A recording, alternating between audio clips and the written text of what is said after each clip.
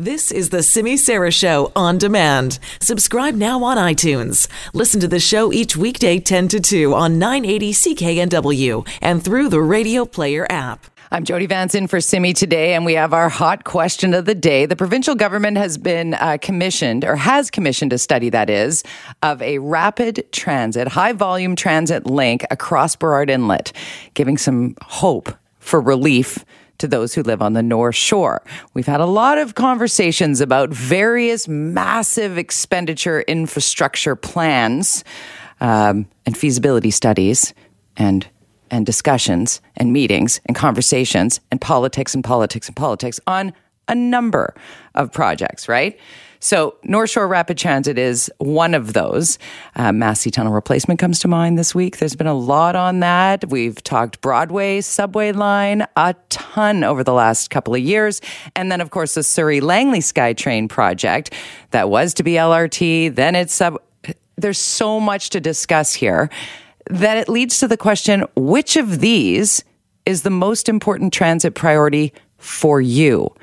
Head to Twitter at Jody Vance and take our poll. We've already got almost 300 votes on this. And right now people are saying the Massey replacement is the highest at 41%. So we will keep on this throughout the day. And you can call in our buzz line, 604-331-BUZZ, 604-331-2899. So which is the most important transit priority for you? Is it the North Shore? Is it the Massey replacement? Is it the Broadway subway line? Or is it Surrey-Langley SkyTrain? People are deciding not to go out, deciding not to participate in recreational activities or even delaying some necessary trips just simply because of the traffic constraints on the North Shore right now.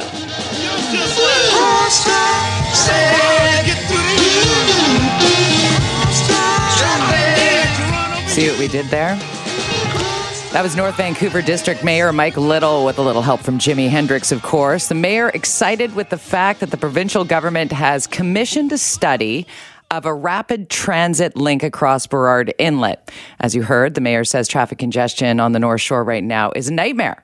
So this can't come quickly enough. And you just heard our traffic, AM 730 traffic, backups both ways on the Lionsgate Bridge and serious congestion, no accidents, but serious congestion on the Ironworkers.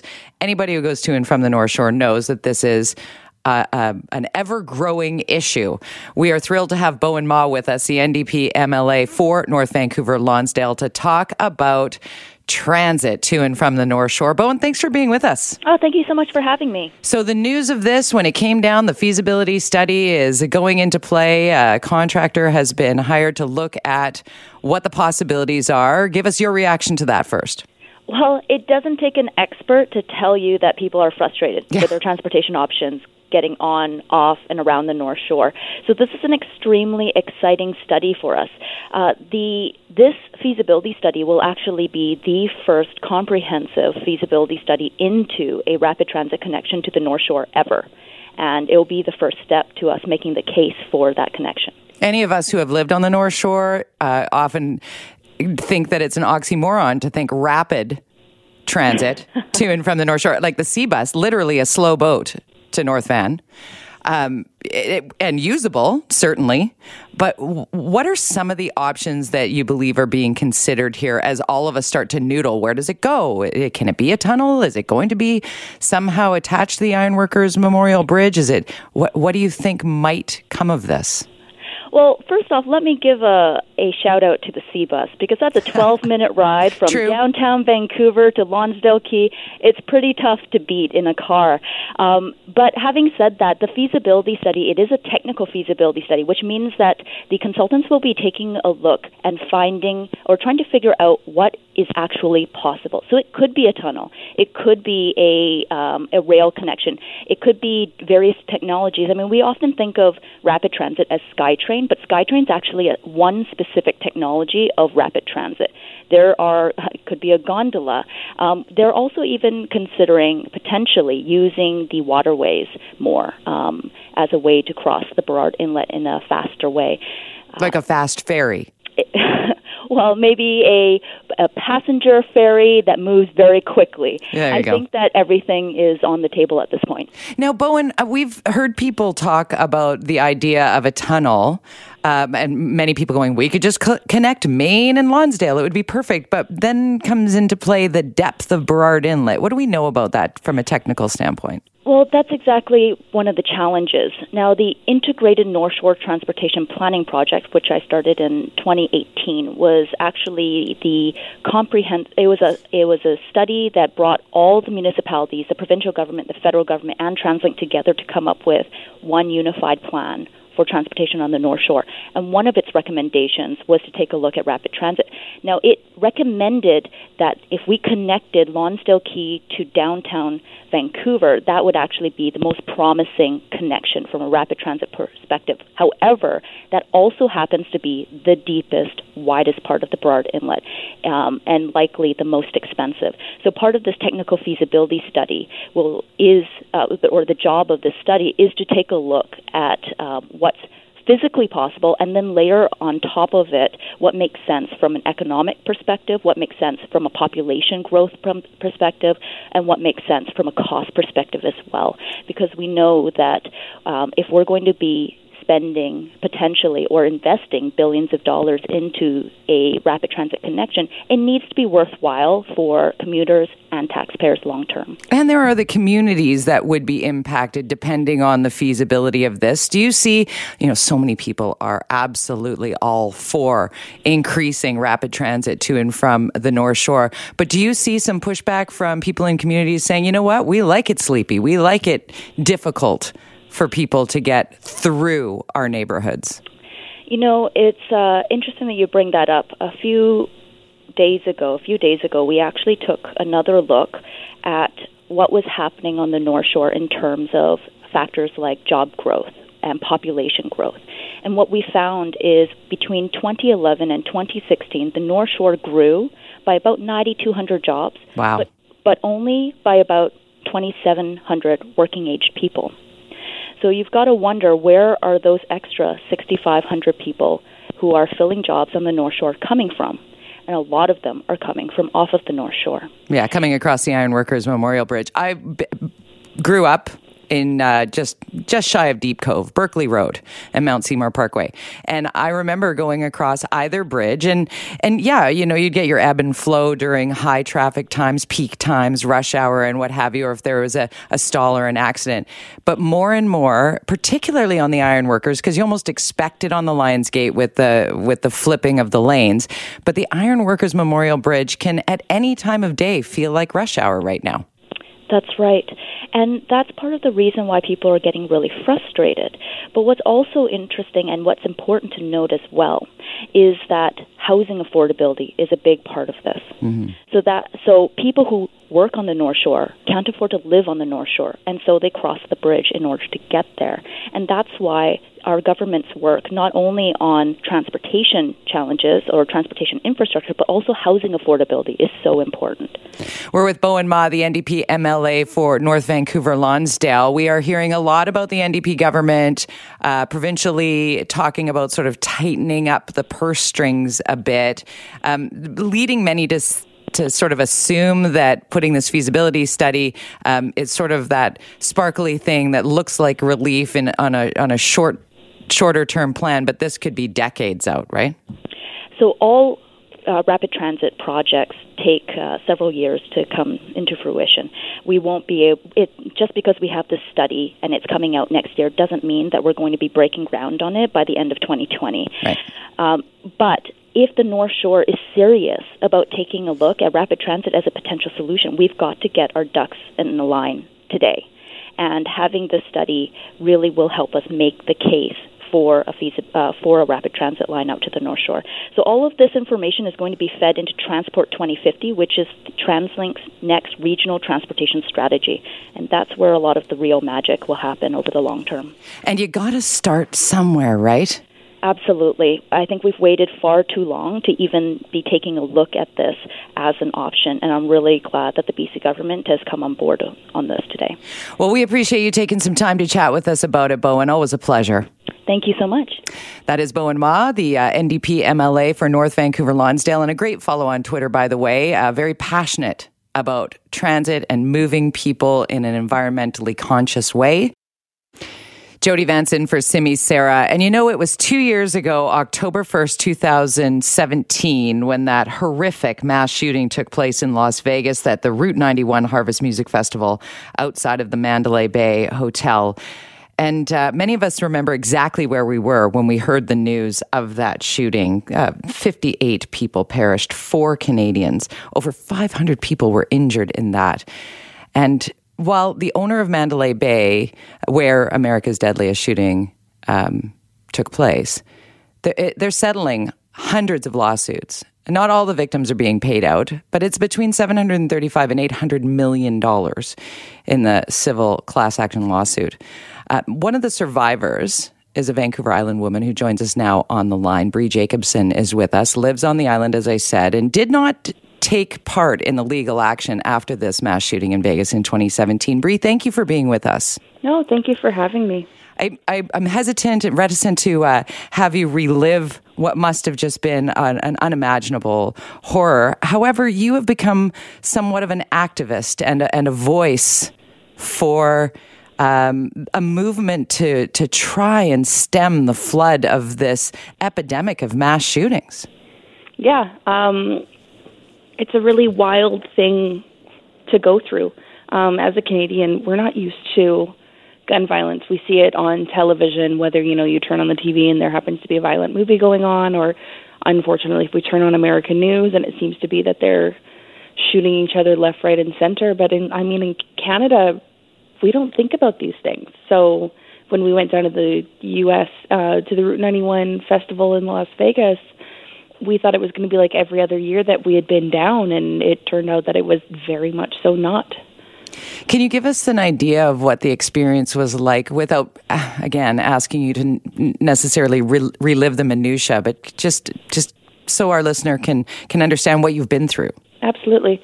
Well, first, a lot of therapy allows me to be able to talk about these things. Good. So I went with my mother, my aunt, and my best friend, Jessica. And my mom and my aunt were back at the bleachers because that's where they hung out every night. And Jessica and I, each and every night, evening, we had gone down into the pit to try and get as close as we could to get up to the stage. And we had a really long couple nights for the Friday and the Saturday. So originally on the Sunday, we were going to hang out near the back of the crowd.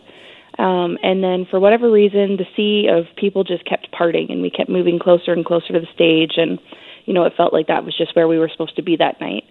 And we had been struggling throughout because neither one of us are particularly tall, and everybody around us was much taller than we were. It felt like we were in a wall of people, if you will, or a sea of people. And then Jason Aldean was in the middle of his set, and we heard some pops. And at the time, I remember looking over at Jessica, and she just said, "Oh, it's just firecrackers." And I remember thinking and saying out loud, what idiot brings firecrackers into a festival? Again, because in Canada, we don't have to worry about these things. So our first thought was, someone's just playing a practical joke or something. And then all of a sudden, the next round of pops came through, and they were a little faster, and the guy standing directly in front of us that we had been standing on our toes trying to see around, he fell like a dancer or a boxer had just been, KO'd.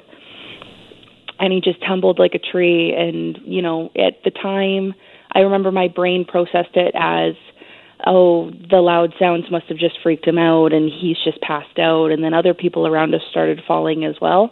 Mm-hmm. And all of a sudden we realized that he wasn't breathing. So we tried to start CPR and wasn't really aware of what was going on until all of a sudden I looked down at my feet, and there was a perfect ring of blood around his head. And it was at that moment that I kind of realized that, oh no, this is not firecrackers, and we're being shot at.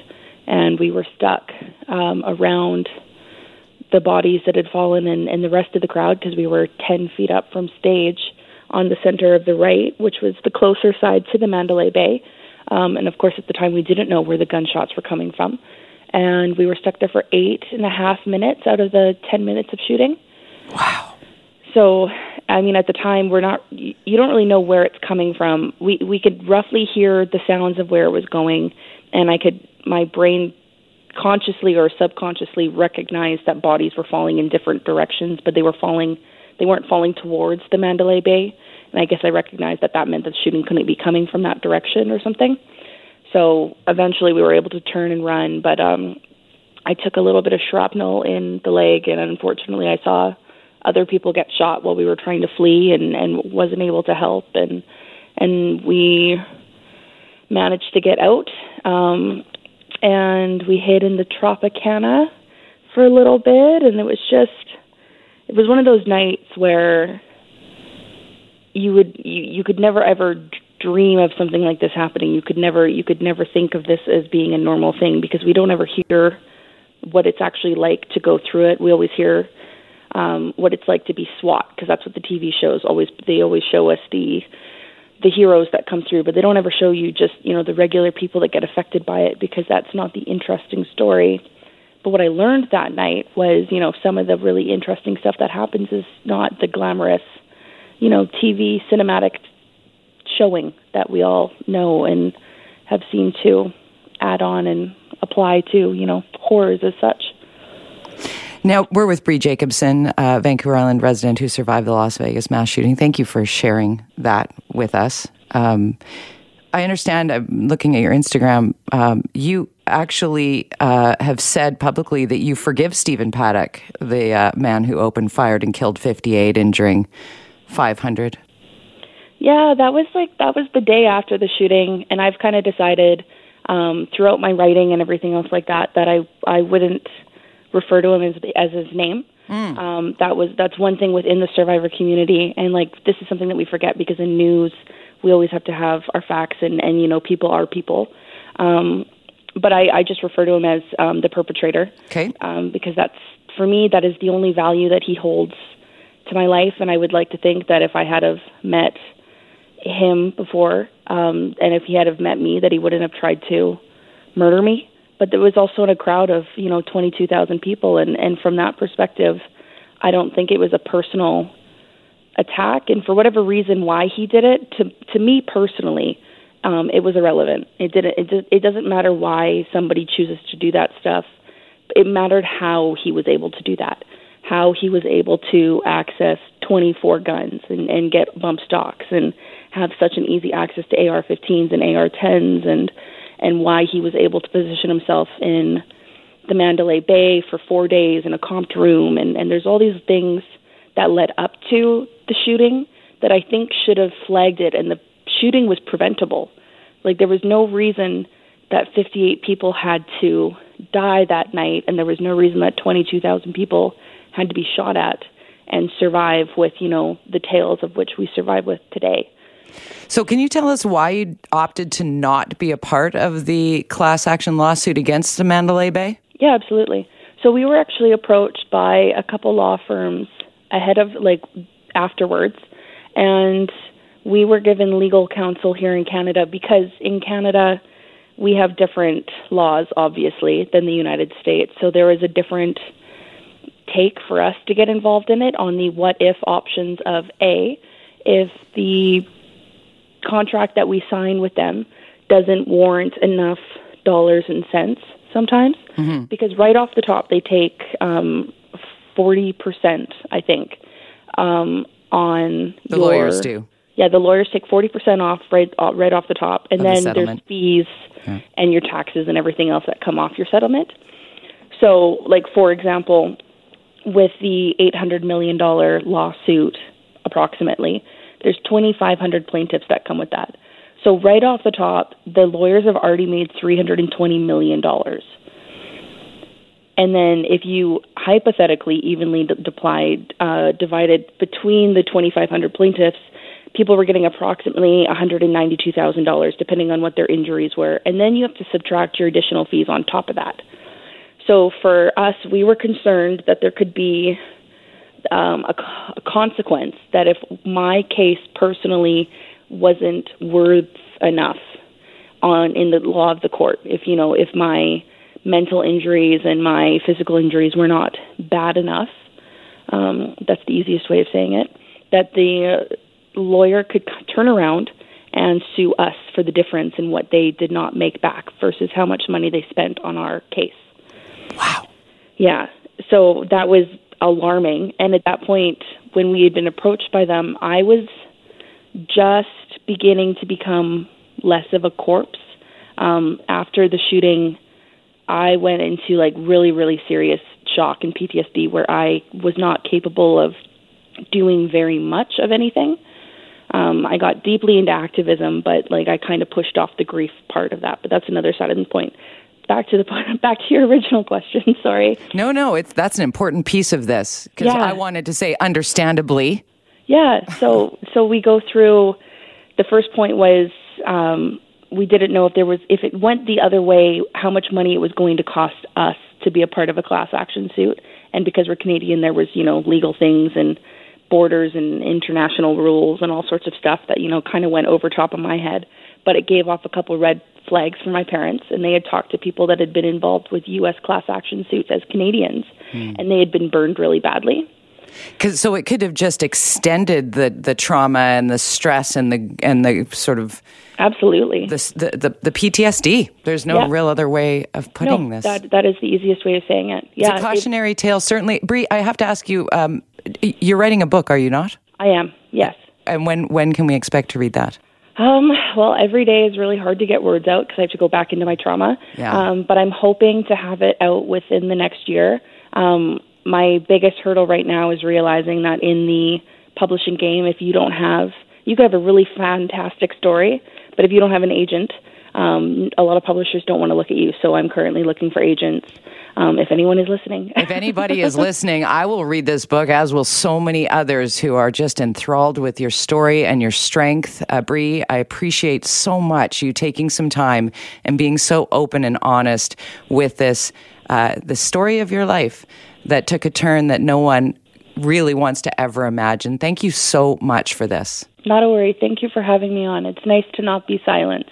I am very glad to share your voice with our listener. That's Bree Jacobson, the Vancouver Island resident who's survived the Las Vegas mass shooting, did not take part in the class action lawsuit, the civil suit that Mandalay Bay is settling between $735 and $800 million to some of the survivors, some 2,500 claimants.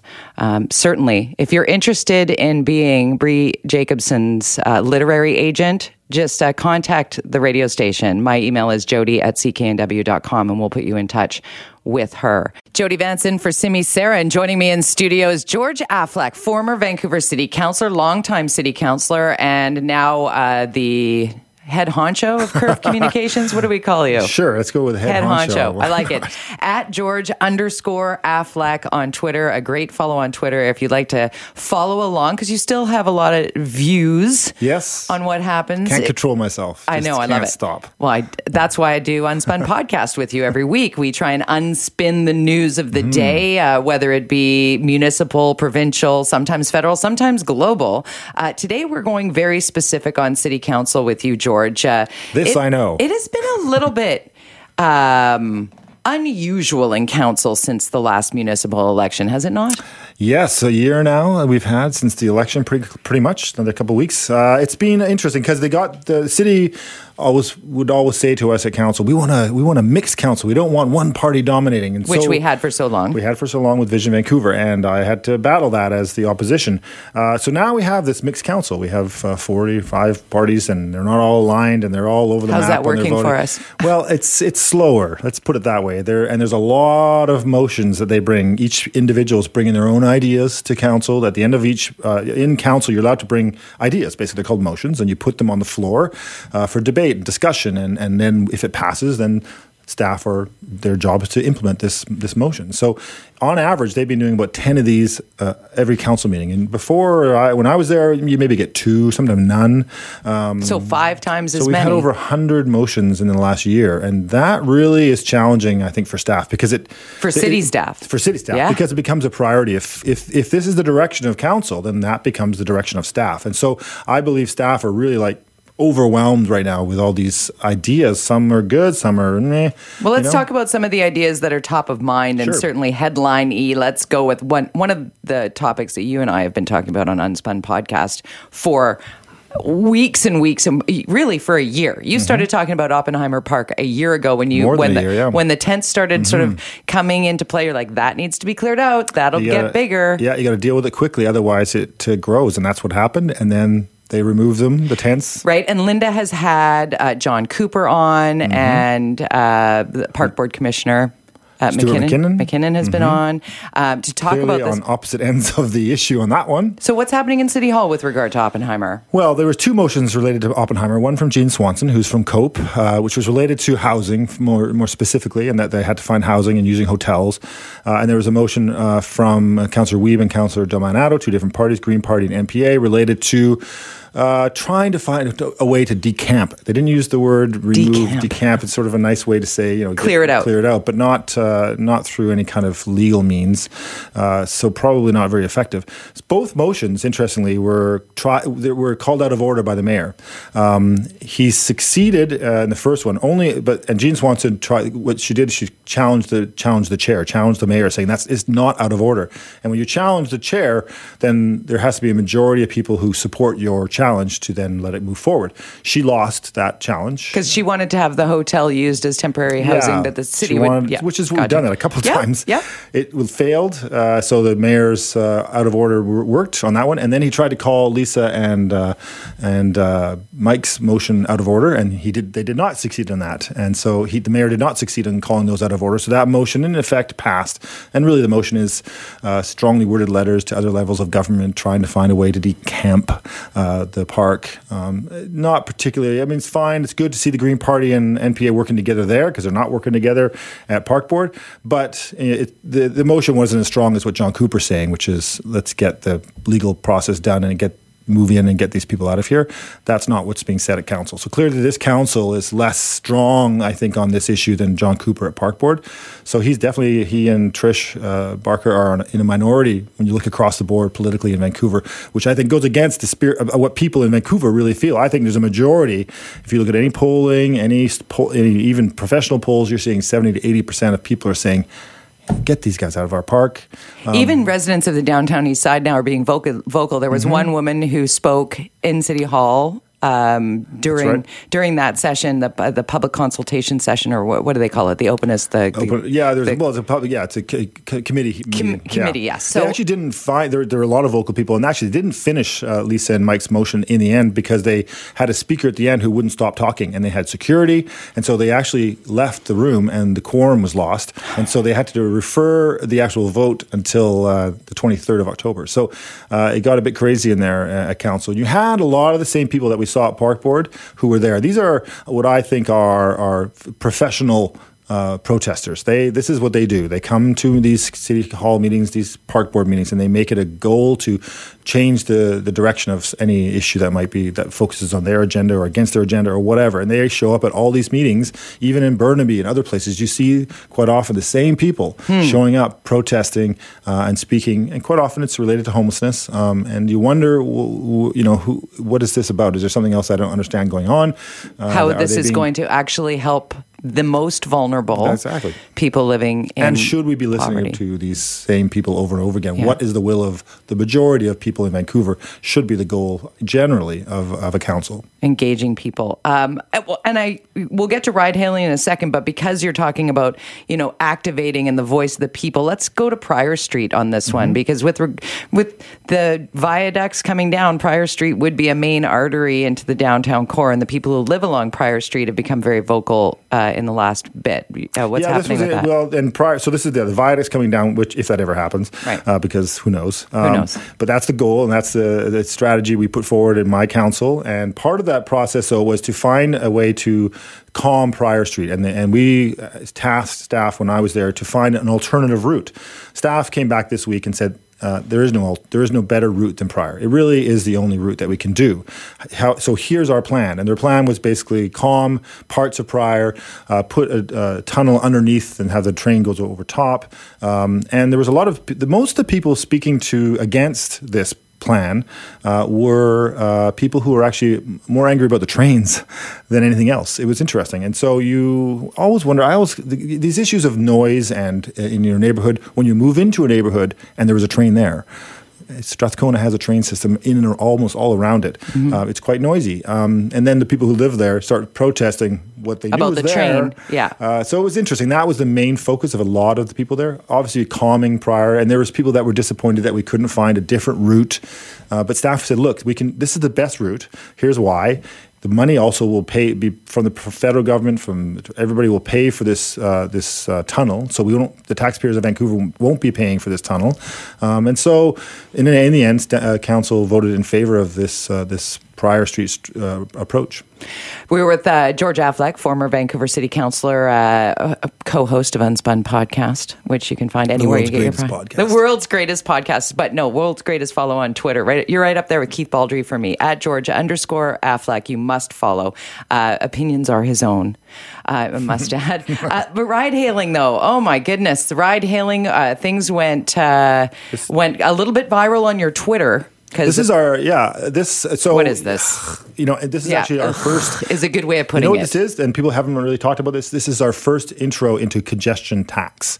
The whole motivation of the way Vancouver's decided, they have the business license, which is $100. They've lowered the taxi business licenses to $100. That's fine. $100, have a business license. You run a business. There should be really a regional strategy to this, as has been talked about. We have a regional business license program that we could do, and I don't know why we're not on that one. Anyways, because these guys are going to be driving all over the place. Of course they are. The thing that Vancouver added was this 30-cent drop-off fee.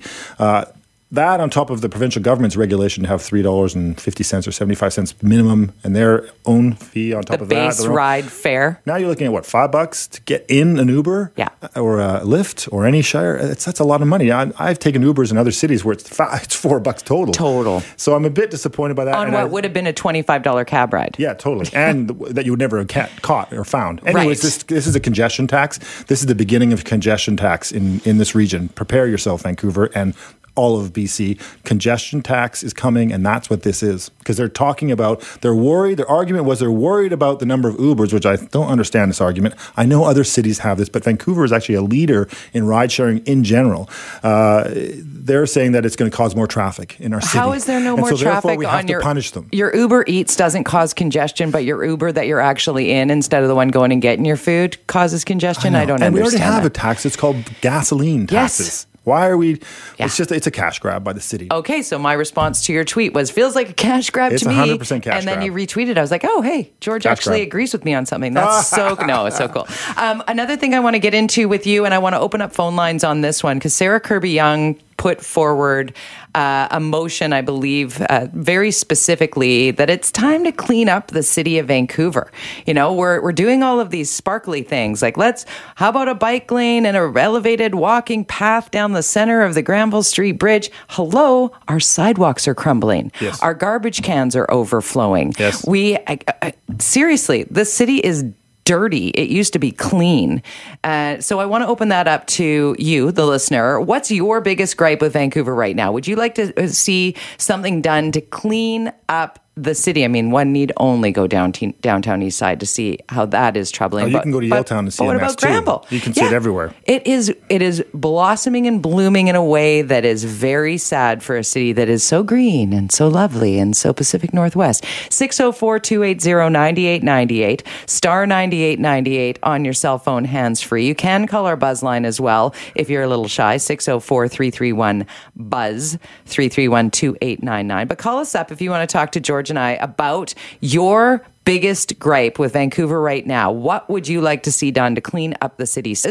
And we've opened up the phone line, 604-280-9898 or star 9898 on your cell, asking the question, what's your biggest gripe with Vancouver right now? Would you like to see something done to clean up the city? And George, in the break, you were saying that there's actually a legit reason why we're seeing in 2008 during the crash, when Envision was just elected in 2009, they cut the budget of the streets budget by 30% to find money because they were worried that the economy was crashing. They needed to start saving, legitimate arguments there. But they cut that budget by 30%. Then things didn't go as badly as we thought in Vancouver, but they never brought that 30% back until it took about 7 years before we finally got back to 2008 levels on spending on streets, on keeping our streets clean, keeping the sidewalks fixed.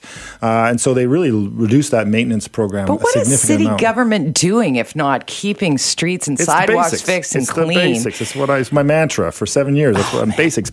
Let's take some calls here. 604-280-9898, star 9898 on your cell. Blake in the West End, welcome to the program. Welcome. Well, I tell you, from Old Navy on Granville to Davie Street, it's a horrible, dirty, slimy, dark-lit area. I don't know, one, they don't have the lights turned up to, say, 100 watts like it used to be way back when. It's an entertainment thing. I came walking through there 3 o'clock this morning from volunteering. Needles on the street. Now, I realize there's lots of God's special people camped out, and you can't be looking after them. But the garbage and that, why not turn the lights up? And also, like you say, you trip over areas of the sidewalk that aren't smooth, and that seems to be all over the West End, except I notice Robson Street seems to be kept up. Interesting. Thank you very much, Blake. They have improved Robson Street and added bigger garbage cans. Yeah. One of the things with Granville Street, and I brought 2 motions forward in my time in office to try and deal with Granville Street. They both didn't succeed because of Vision Vancouver. But he's got some good points there, and lighting and some things like music, but cleaning. The city relies on the DVBI, the Business Association, to take care of Granville more than they should. And they rely on a lot of these business associations to take care of cleanliness more than they really should. And Granville's a perfect example of I want to get to Carrie. Carrie, welcome to the show. What do you think on this? I just wanted to share. I just actually drove into Vancouver. I very rarely go into Vancouver, but the garbage, but the smell of urine in the laneways is absolutely beyond disgusting. And it is just unbelievable that it allows, every time I go into Vancouver, I have to walk down a laneway, and it's just overpowering. And I just don't understand why that is something that is not cleaned up regularly. That's a health issue. Yeah, you make a good point, Carrie. Thank you. You're nodding your head, George. Again, it comes down to budgeting and staff allocation. And, instead of having 43 communication staff at City Hall, maybe some of those, we could put more staff on cleaning up our city. Want to squeeze in another call here. Terry in Kitsilano, welcome to the show. Oh, hi. A lot of people don't know this, but Directions Youth Services, it's for homeless people 24 and under. Hi, can you hear me okay? Yes, we can. We're listening. Oh, yes. A lot of people don't know this, but Directions Youth Services downtown, it's for homeless people 24 and under. They have a program Monday to Fridays, and they pick up garbage every single day, and they pay them a small amount of money. It is a huge success. You see them out there with their little vests on. Right. It teaches them work skills. They do an incredible job.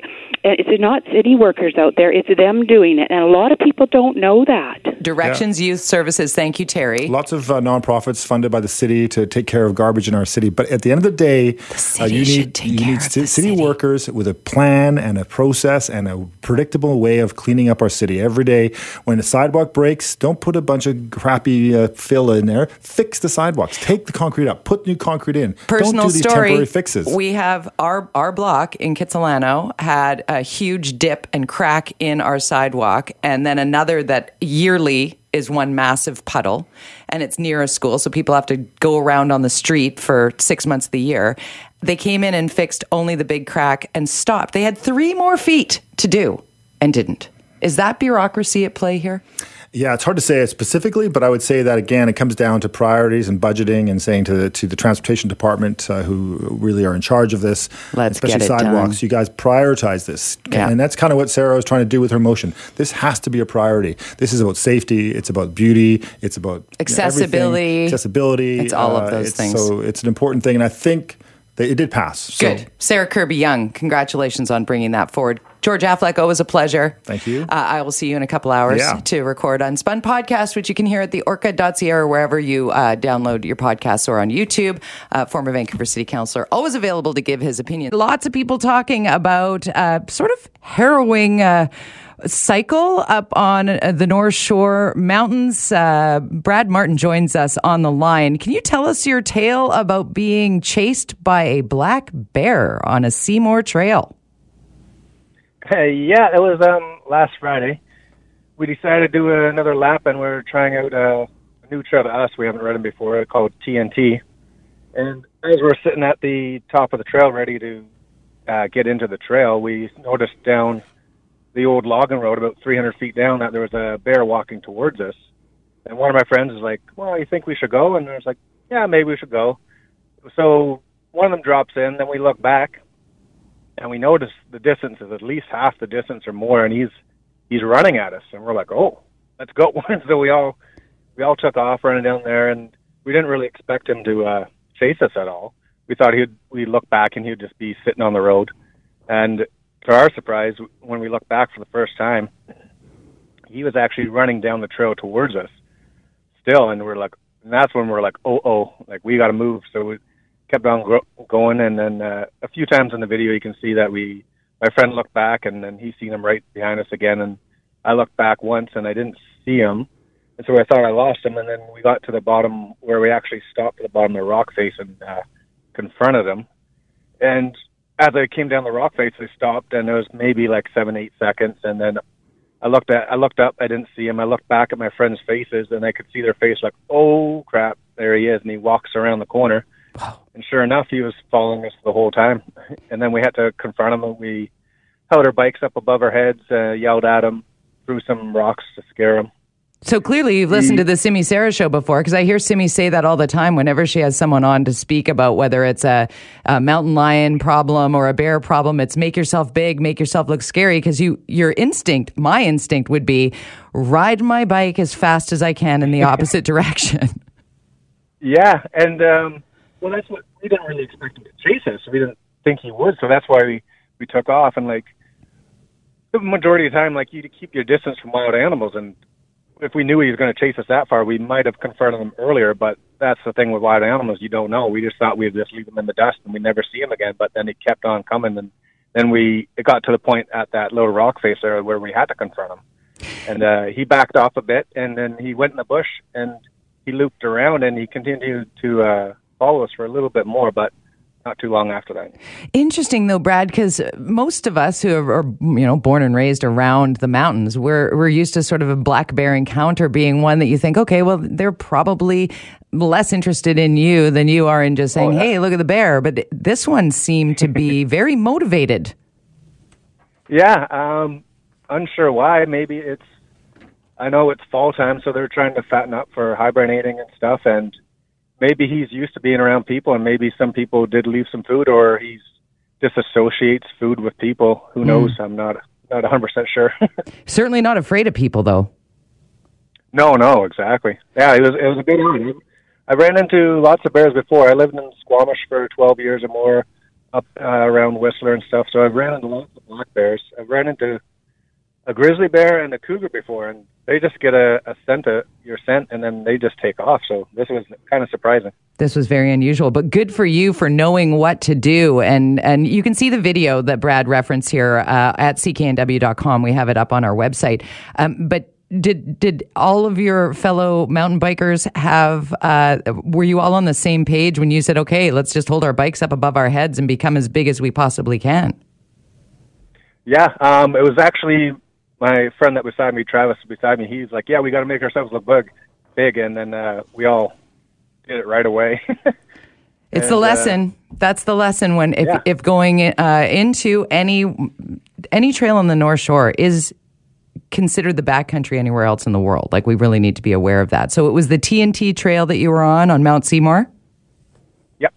And that bear's still probably milling about there. So hold your bikes up in the air, shout, line up across the trail, make yourselves look big. That would be the lesson from you and your crew, right, Brad? Yep, and take some bear spray or some bear bangers. That'd be good as well. Also a very good tip. Hey, thanks for this. No problem. Thank you.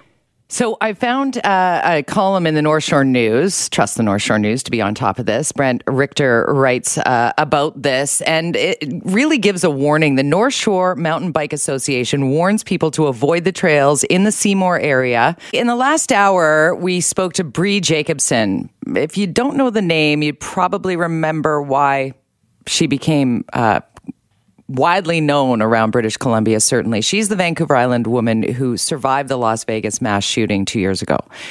And now, while the owner of Mandalay Bay, where America's deadliest shooting took place, they're actually settling up to 2,500 lawsuits, $735 to $800 million worth being paid out. Now, Bree Jacobson is not one of those taking part in this legal action. She opted to not. And I've posted on my Twitter feed my conversation with Bree, and she explains exactly why she, as a Canadian, was not part of the class action lawsuit. It is very complex and could have found her owing legal fees to U.S. lawyers if it all shook out in one of many ways. She had been forewarned not to take part, and she's healing in different ways.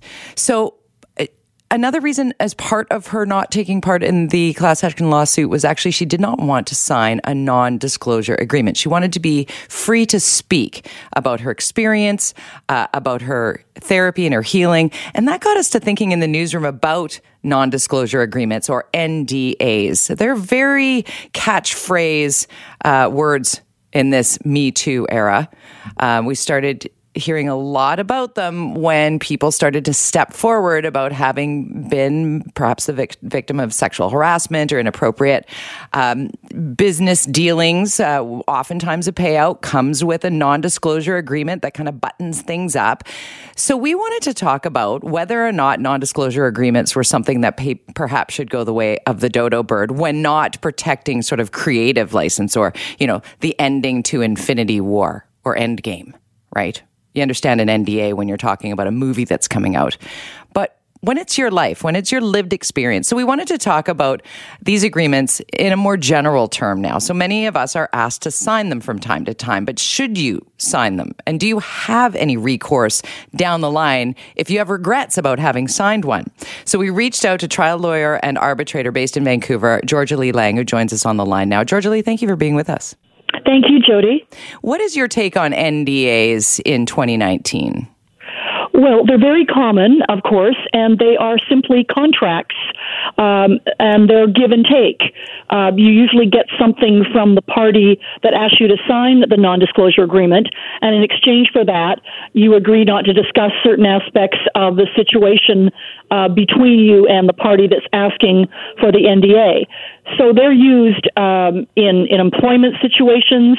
They're used when a company is selling its assets and is giving financial information to a prospective purchaser and doesn't want the financial information dispersed. They will sign them. Personal services contracts are quite common, where a well-known or a notable person or a celebrity will have people working in their home who may be privy to confidential information. Celebrities in Hollywood often have non-disclosure agreements. So they're very common, and they are simply contracts, and they're binding as contracts. So they are enforceable.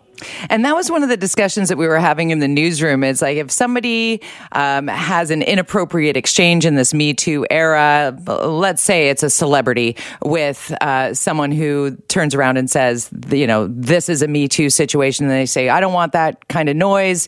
Here's $25,000, sign here. If that person who was wronged, who accepted the $25,000, down the line decides, you know what? I've seen that celebrity do it since then, and I feel that is wrong. I should have stepped forward. What is the repercussion for the individual who signed the NDA? Should they disclose what happened to them publicly? Well, there are significant repercussions, and we have an example. If you look south, you may recall that Stormy Daniels was allegedly paid a certain amount of money for having an affair with President Trump. Right. And she received funds, I think it was about $130,000. She signed an NDA, and she was suggesting that she was going to breach that. She did not. because she understood what the ramifications are. And of course, the NDA itself can set out what some of those consequences are for a breach. And she had legal counsel. You may remember the infamous Michael Avenatti. Avenatti, yes. Avenatti, yes. Right, thank you. Avenatti, who obviously gave her good legal advice because she declined to breach that contract. So they are used regularly, and they are, as I said, they're enforceable. But you don't need to sign one. And for example, the woman on Vancouver Island who doesn't want to pursue this class action that has now apparently settled in Las Vegas, that's her right. If she doesn't want to sign one, that's fine. She then is not bound by any agreements or any consequences. However, it seems to me that by asking the recipients of this money to sign an NDA, obviously they're going to be releasing confidential information to them because we know the public information can't be the subject of an NDA. It's already out there in all the media, and so she won't be privy to that confidential information if she doesn't sign the agreement. So in this day and age, if you have somebody slide an NDA and a check in front of you, legal advice is probably a good idea prior to signing? Well, absolutely. With any contract, if you don't get legal advice, then the contract, there could be a suggestion down the road that there was some unequal bargaining power, or the contract is not fair, is unconscionable, is a term in law. So there's a number of ways to get out of a contract, and I would think that the person offering the NDA would insist that the person signing it got independent legal advice. And with the era of Me Too and someone who has signed an NDA, if they were to come forward, would it just be the check, the dollar figure that they accepted in exchange for their silence, or could it be greater than that? Oh, it could be much greater than that. I mean, it depends on the contents of the NDA, right. But there could be penalties included in the NDA and damage awards, so it could be pretty significant. And often you'll hear people in the media say, "Well, I signed a non-disclosure agreement, but I'm going to speak out," and then coincidentally, they don't speak out when they realize, the sacrifice they're going to have to make personally and financially if they do that. Right. The ramifications and consequences are significant. Georgia Lee Lang, thank you for this. Thank you very much, Jody. Georgia Lee Lang is a trial lawyer and arbitrator based here in Vancouver, talking non-disclosure agreements. Check in with us and talk about BC Teachers Federation negotiations with the province, trying to get a deal done. Will it be a rollover deal? Oh, Keith is with us now. Welcome to the show, Keith. I call on you daily when I'm filling in here. Always a pleasure to be here, Jody. Well, we talked Massey Tunnel and whatnot yesterday. Today, it's BC Teachers. I saw your tweet move yesterday just as I was getting off the air, and I was thinking, oh my goodness. Yes. So the background here is I got my hands on a posting on the BC Public School Employers Association website from the board chair there saying they've asked the mediator to write a report, which can be done on the Labor Relations Code. It is a technical maneuver. It does indicate the two sides are far apart, but it also disclosed for the first time that they had offered the BCTF a 3-year rollover contract, no concessions, with 6% wage increase over 3 years. And that was then taken down after I tweeted it, and I think because of the concern that this sort of inflamed the situation, because the TF went a little crazy on Twitter saying this is breaking the rules, there's supposed to be a blackout, you're not supposed to be telling anybody this type of thing. But it also had teachers saying, wait a minute, 3 years, no concession, 6%, maybe that's something to take a look at. So I think what it's done is it's reignited the talk that had been very quiet. These guys had disappeared from the scenes for a while because they're in mediation, and it was sort of a media blackout. But this has rekindled the emotions that are attached to this contract dispute. But it also another indication how difficult it's going to be to solve, because as the employer pointed out, the 2 and 2 is the wage mandate, the negotiating mandate all other unions have agreed to, and they can't make an exception for the BCTF. There can be a few changes around the edges of this. You can change the salary grid and that type of thing. You can actually add 0.25% if you meet certain conditions with some give and take, but the TF isn't there yet, and it's again more indication that this thing is going to be very hard to resolve. Now, you've been talking 2 and 2 and how that is the standard public sector union deal that in this province. And if the teachers were given more than that, that would open up the option for those other public sector unions to enact the Me Too clause and reopen their negotiations, which would literally reopen a can of worms in this province. But talk about that reworking of the salary grid. Can you explain that a little bit for us? Yeah, I mean, a lot of workplaces have different steps and categories you take as you move up the ladder in terms of your pay. And some of the changes that can be made, you can change the starting pay. I know that's been a big bone of contention or concern for teachers, that you've got to be able to pay teachers enough to attract them and retain them, particularly young teachers, because the cost of living is so high. So you could change the salary grid to reflect that, to boost one group of teachers' pay higher, but you may not apply the increase to some of the other categories in quite the same way. It has to net out at 2, 2, and 2. The overall cost has to net out, but you can change it within the 2, 2, and 2. So some would get 3, some would get 1.5, that type of thing. And that's what's been. I think that's actually been talked about at the table, but they're nowhere near agreeing on something like that. But it has to net out at 2, 2, and 2. And so far, the TF rejects that, as they've done in previous contract rounds, the argument that they should be treated differently than other unions because they're in a different situation. But that held no water in the past, and it shows no signs of holding water with the NDP government, because Carol James has been frank. If you start increasing the pay packet to the teachers beyond 2, 2, and 2, that kicks in a lot of Me Too clauses in all the other contracts, and what could be, you'd think could be a small amount of money to the teachers suddenly becomes a big amount of money because other unions would get it. And this comes at a time when Carol James is warning of an economic slowdown. Mm-hmm. She's already tightening the belt. Yeah, cutting discretionary spending, and it's going to get worse, and that means there's even less money to pay out, and that makes it harder for the TF to make this argument. So you've been sleuthing this, investigating this, as you do. Do you have any idea of what would satisfy the BCTF with regard to this negotiation, knowing that the 2, 2, and 2 has to be in play? I think it would be a major revision of the salary grid. I think there would have to be all sorts of other little things, and this could actually go beyond the 2, 2, and 2. If there were other funds created to hire more specialist teachers, if there was more, I mean, the hiring of more teachers does not violate the 2, 2, and 2 negotiating. It's how mandate. Much you can pay each teacher. That's right. And and the NDP's already, got the money there. They've increased the money to hire more teachers already. So, but the TF has always again asked for stuff that other unions don't ask for, because you go on Twitter and they make the argument we're the lowest paid in Canada, therefore we should get, a 10%, 12% wage increase. And that's just out so far beyond the reality of what's going on here in terms of political reality that it's not even in the conversation. But I know, talking to negotiators over there on the other side, they have a hard time getting the TF into the political reality of the current day situation. And that's why it makes it so hard for negotiations to actually occur. Keep in mind, they're not at the table with the employer. They're talking to a mediator. And the mediator now is going to write a report.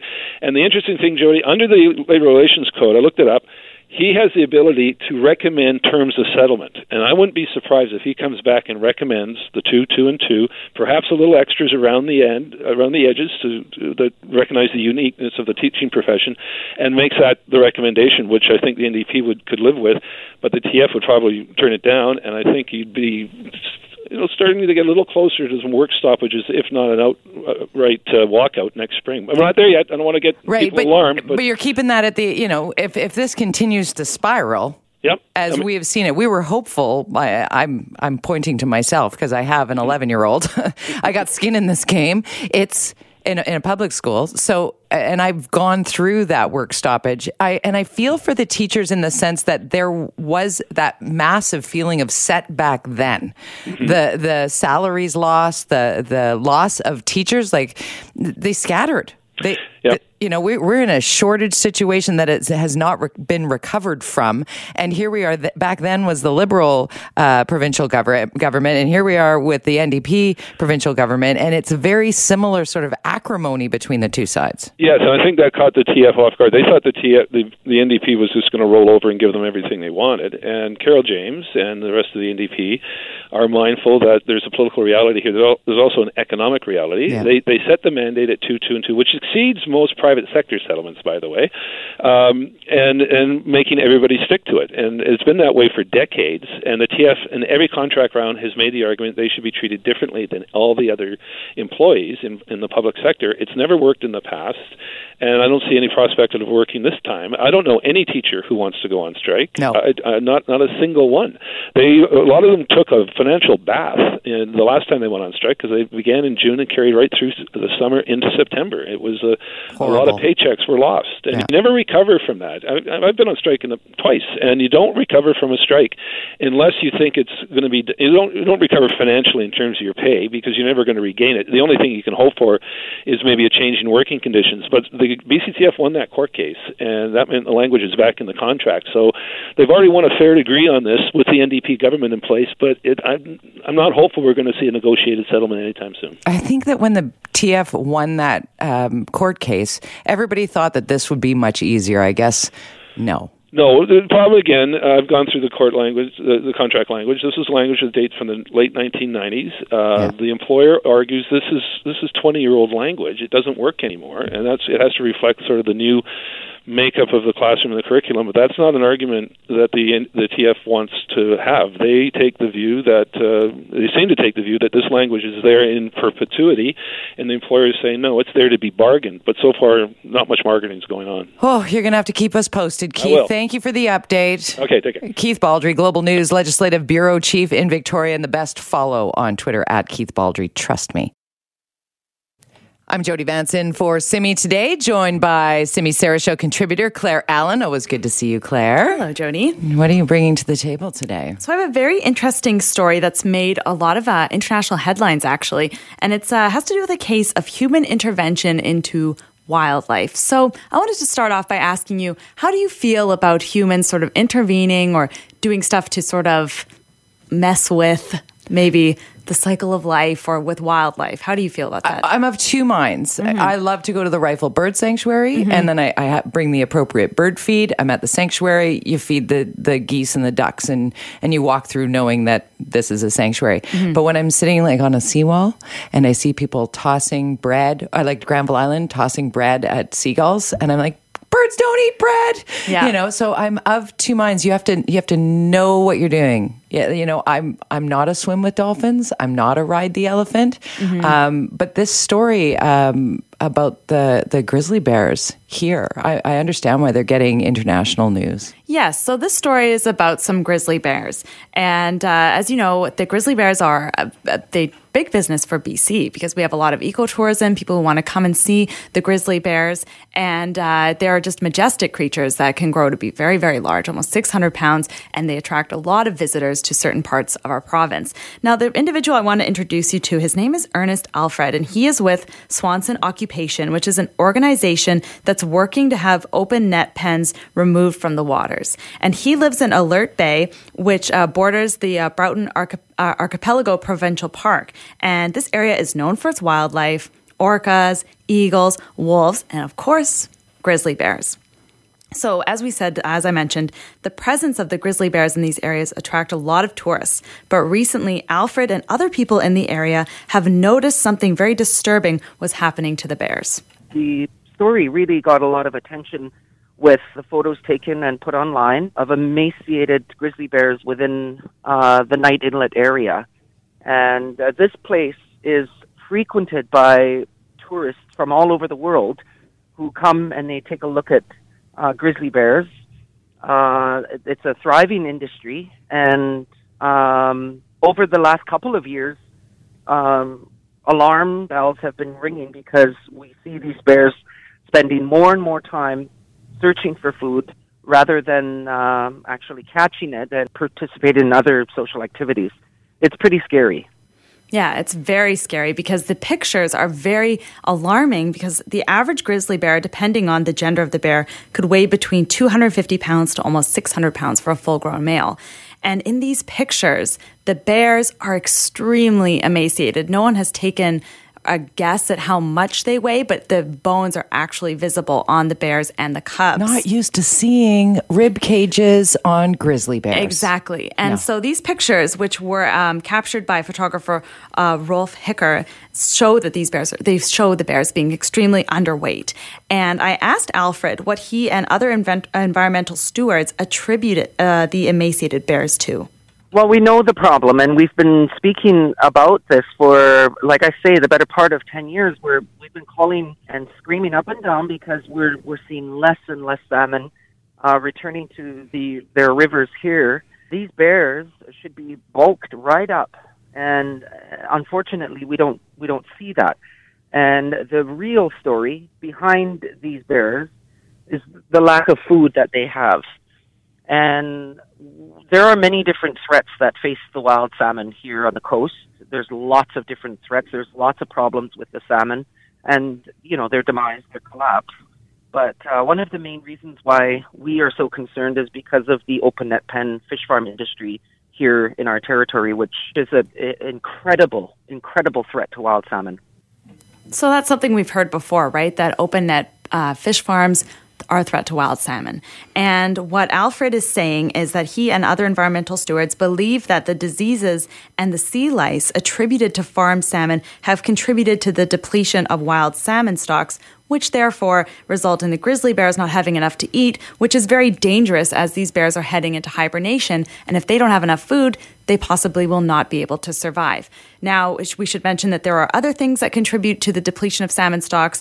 We've had notices from our government saying that the climate is warming, etc. So there are other things, but Alfred and some of the other people in his group attribute this mainly to the open pen fish farms. Exactly.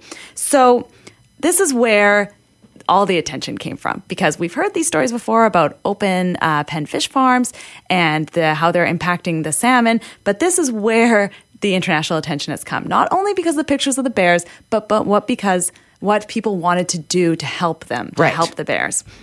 So Alfred told me that he was approached by a hereditary chief from the Mamalilikulla First Nations, and they said, we need to do something to help these starving bears that are in the Knight Inlet. And the chief decided that it was time for them to take action and not just sort of watch as these bears possibly starve to death. And so what they did is they arranged for 500 pink salmon that were donated by a fisheries society to be distributed along the shorelines that the grizzlies frequent. So Alfred was there to distribute the fish, and he tells me what happened next. Oh. So we brought that 500 pink salmon to shore and left it there in the estuary.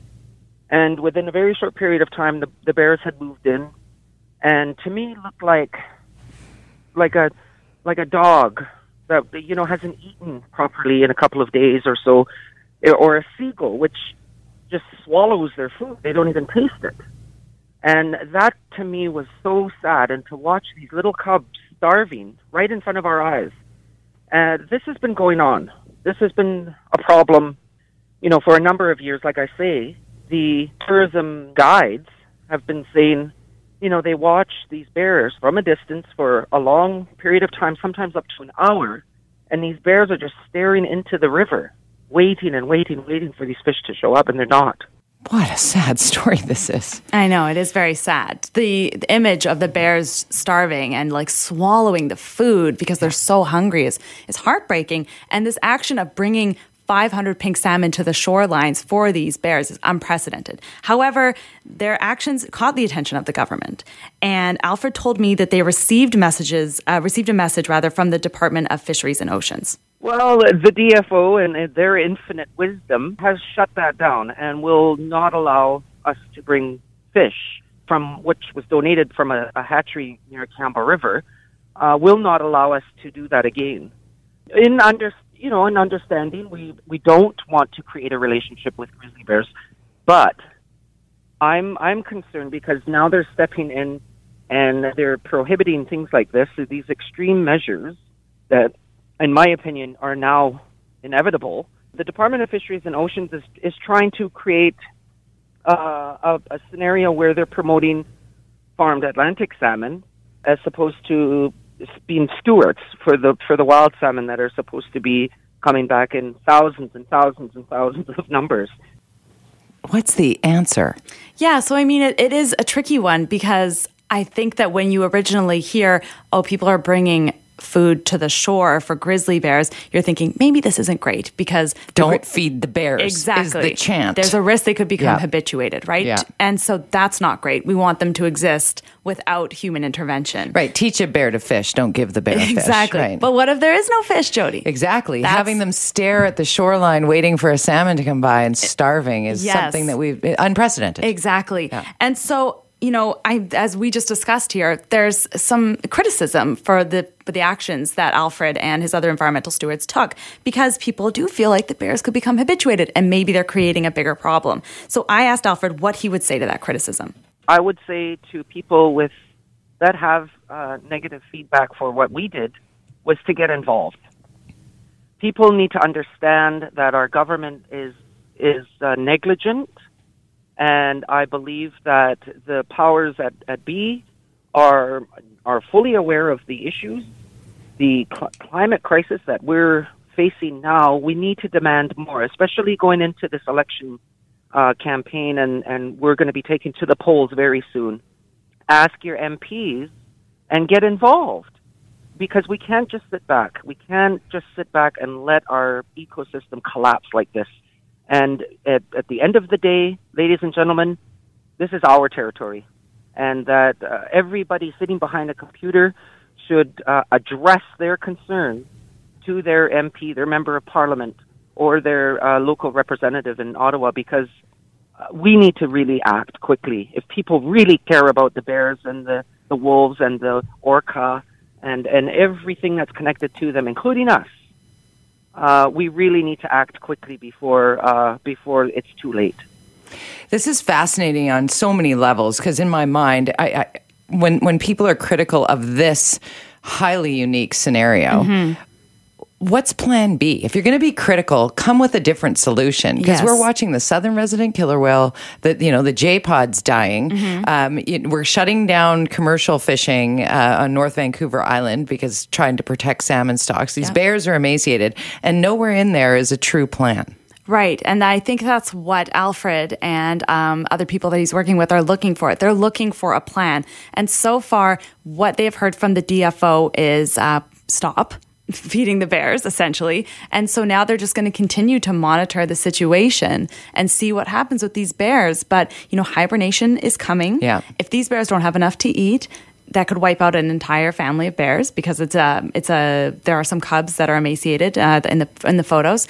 And that's not great. What does this mean for the future of generations? Grizzly? Exactly. Generations. And also it affects our economy as well, because if these bears are not here, then ecotourism goes down. And it's a very interesting situation where I think when you think about human intervention into wildlife, you may think it's not right, but this is a unique situation that I think we all need to pay attention to, and hopefully we'll get some answers from the government soon. I love that you've brought this story to light with so much detail, Claire. Thank you for this. Thanks, it is Jody. making international news. If you have an opinion on this, 604-331-BUZZ, 604-331-2899.